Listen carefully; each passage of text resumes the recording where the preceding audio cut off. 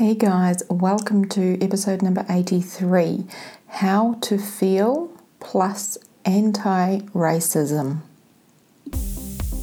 Welcome to the Solo Women Travel Tribe podcast, where life coach and solo travel expert, Zena, teaches you how to feel confident, empowered, and prepared to take on any solo travel experience. Here is your host, who is not afraid to say it like it is, Zena Jones.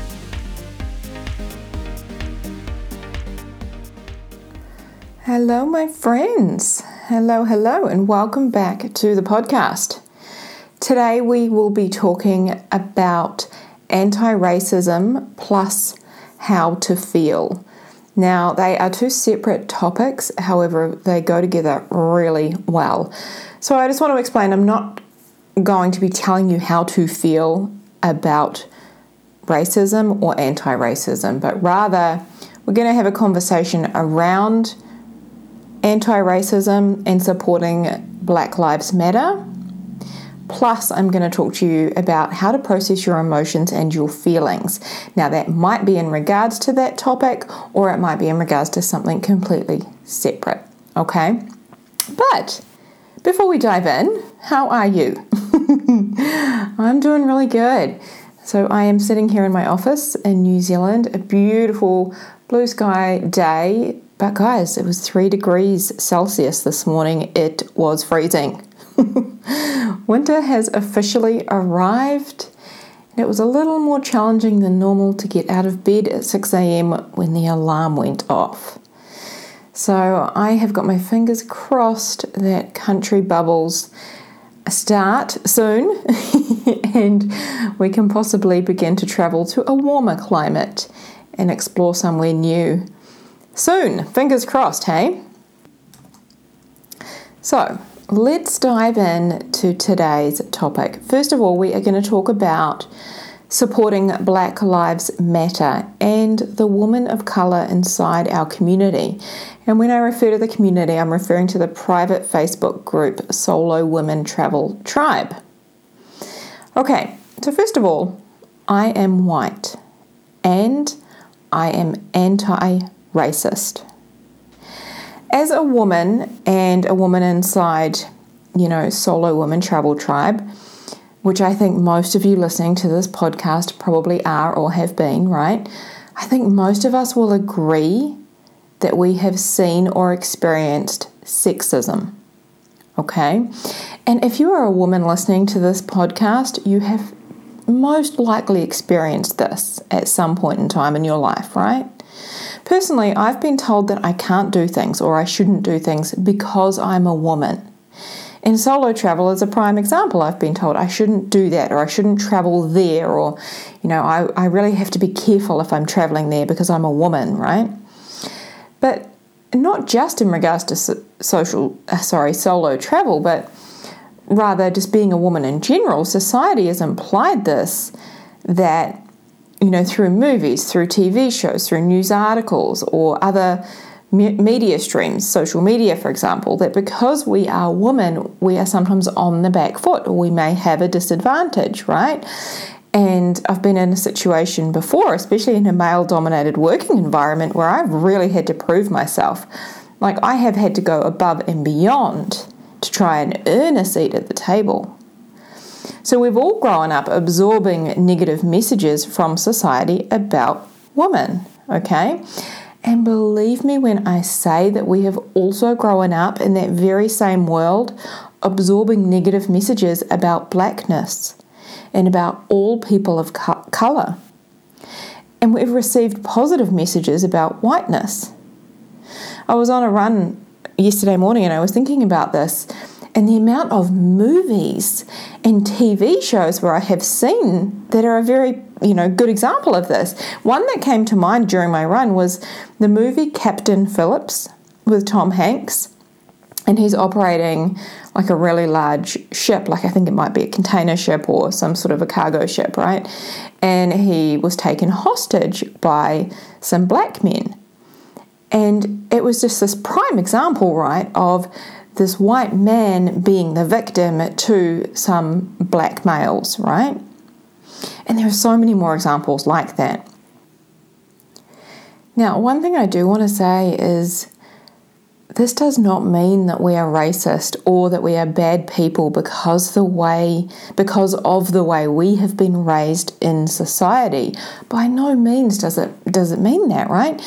But it does make me personally want to take a step back and look at some of the unconscious belief systems that I might have and some of the messages that I or we have received growing up. I read somewhere yesterday that for Black women travelling, they not only have to research what women need to know and what women need to be cautious of when travelling, right? But also what a person of colour needs to know. What is racism like in the countries that you want to visit? Now, a lot of us resist and avoid these conversations, and I was in that boat to start with, right? Because we either feel guilt and shame about not knowing what to say, or out of fear of not wanting to say the wrong thing, and sort of out of fear of wanting to people please, right? Now, I am no expert here, okay? But I am learning, and I am willing to have these conversations, and I am willing to say the wrong thing or do the wrong thing in order to learn more about how best to support the Black women and all women of colour inside our community, so inside Solo Woman Travel Tribe. And I also want to offer this. I read a message, and I'm just going to sum it up here, but I read a message that I really needed to hear, which was this: it's okay to listen. You don't have to be in the front line holding up a sign in protest and sharing messages all over your social media channels. But I want to encourage you to listen and learn and be open to hearing these messages. All right, my friends. Next up, I am wanting to talk to you about how to feel.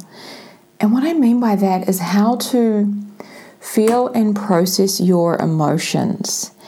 And for so many of us right now, there are many different emotions that everybody around the world is experiencing in regards to conversations around racism and anti-racism and being a better white ally and Black Lives Matter, etc. There are so many heightened emotions there, right? Many different feelings. And as I said before, I'm not speaking to how you should feel, but rather how to process your feelings. Now, the example I'm going to use here is one of my own when I walk you through this process, and it's about anger that I experienced over the weekend, but it is not in regards to the racism, anti-racism conversation, okay? So, nobody taught me how to feel my feelings or why it's important, and my guess is that nobody taught you either. Now, I have spent many years and a lot of time avoiding my feelings and resisting them, right? I got pretty good at that. I could be an expert in that field, right? And I think that many of us do that, right? We use food or alcohol or Netflix or overworking or staying busy or exercising, like over-exercising, or drugs and a multitude of other things to avoid feeling our feelings, right, and to check out. And what is it that we are trying so desperately to avoid? So a feeling is an emotion, okay, same thing. It's just a vibration in our body. Like when you really think about it, what is a feeling? What is an emotion? It is just a vibration inside our body. And a feeling, when felt, goes away a lot sooner than a feeling we try to avoid or resist or fight against, okay? So I want to share with you the example of anger. And as I said, I felt some of this over the weekend. Now, this came about because I read an email that was sent to my partner by a family member of his. And what I read in that email, I didn't agree with, and I got really quite angry about it. And I voiced my opinion to my partner, and I was saying to him, hey, I cannot wait to see this person, this relative or this person in person, to tell them what I think, right? I can't wait to have a conversation with them because I do not agree with this. Like, this is wrong, this isn't fair, and I am going to tell them what I think, right? I was really angry about it, and I started running scenarios over and over in my head of what I was going to say and how this conversation was going to go down, etc. And I really worked myself up. I was getting more and more mad. Any of you guys relate? Now, eventually I caught it, okay? I could see what I was doing, and I took a deep breath. Oh, here we are. I see you, anger and righteousness. All right, let's do this, right? And this is when I went to work on feeling the feeling instead of fighting against it. Now, this is what I did. So the very first thing I did was I asked myself, where is this located in my body? Where is this feeling of anger and this righteousness? Where is it located in my body? And for me, it was in my chest and torso area. And then I asked myself, is this hot or cold? Is it hard or soft? Like, what does it feel like in there? And for me, it was really hot, but it was also heavy and kind of spreading, but very slowly, right? And what color was it? It was red, and it was kind of burning, like it was heating up, right? And what did that feeling make me want to do? How did it make me want to react? These are all questions that I'm asking myself, right? I really wanted to have a heated discussion with the person who'd sent the email. I wanted to tell them what I thought. I wanted to tell them that I didn't agree, that they were wrong, that this wasn't fair. Basically, I wanted to make them change so that I could feel better. And that right there, when I saw that, I was like, uh-oh. I see what's happening here, and I'm going to explain that to you guys in a minute, right? Now, the next question I asked myself was, where is this feeling coming from? And I want to give you all a hint right here. All of our feelings come from our thoughts, right? What we think determines how we feel. And I was thinking the thought, this person is wrong and they shouldn't be saying this. This is so unfair. Like, those were the main thoughts that I was having.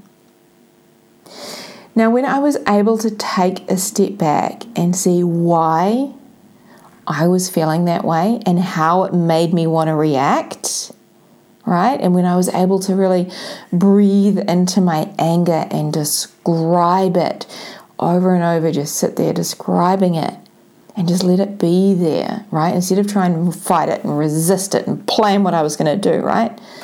That was when I was able to really get a hold over it and see how I was in fact causing my own anger. And I was also giving my own power away by thinking I needed to change that other person's perspective in order for me to feel better.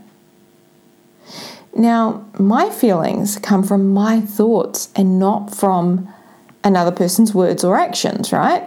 I have opinions and observations about that other person's words or actions. Now, seeing that for myself made me feel so much better, and my anger really did begin to slowly dissipate over the coming hours, right? And learning to feel our feelings really is a skill, and it does take practice, right? But it brings so much more freedom into our lives when we are able to learn this skill and practice doing it. So what emotion would you like to practice feeling today or this week? What's an emotion that you experience on a regular basis? For many of us, it's anxiety. It is so common in our society, right? I have talked about anxiety on this podcast before and how to process it using this exact same process. So what emotion are you going to practice feeling? Now, I encourage my clients to do this activity and this exercise with both positive and negative emotions. Often we don't fully experience and understand our positive emotions either, right? Now, I'm lastly going to leave you with this question here, my friends. If you were willing to feel any feeling at all, how might your life change? If you are willing to be afraid, if you are willing to feel humiliation, or if you are willing to feel rejection, what would you do? Now, the reason we hold back from the things that we want most in our lives is because when it comes down to it, we are afraid of feeling a certain way. We're afraid of feeling disappointed in ourselves. We're afraid of being humiliated. We're afraid of the rejection, right? We're afraid of being terrified, whatever it is. But when you truly learn that the worst that can happen is a feeling, and when you learn to really feel those feelings and know that they actually can't hurt you, there becomes nothing you won't do to achieve the life that you want. So my question for you is this: if you were willing to feel any feeling, how might your life change? What might you do? You see, our brains are the most powerful tools on the planet, and learning how to manage the thoughts, feelings, and actions within our minds is the most important thing that we will ever do to make our dreams come true. As a coach, I teach my clients how to coach themselves, how to feel better, how to take massive action. Basically, I teach you how to use your mind to make your dreams come true. And if you're ready for that, then schedule a consult call because I would love to get on the phone with you. All right, my friends, have a beautiful, amazing, magical week. Take care, and I look forward to talking to you again real soon. Bye-bye. Hey, if you enjoyed listening to this podcast and you want more, then make sure you grab a copy of my Ultimate Solo Travel Mindset Guide. Just visit www.solowomentraveltribe.com/guide to get your copy today. Feel confident, feel prepared, and feel empowered for your solo travel journey.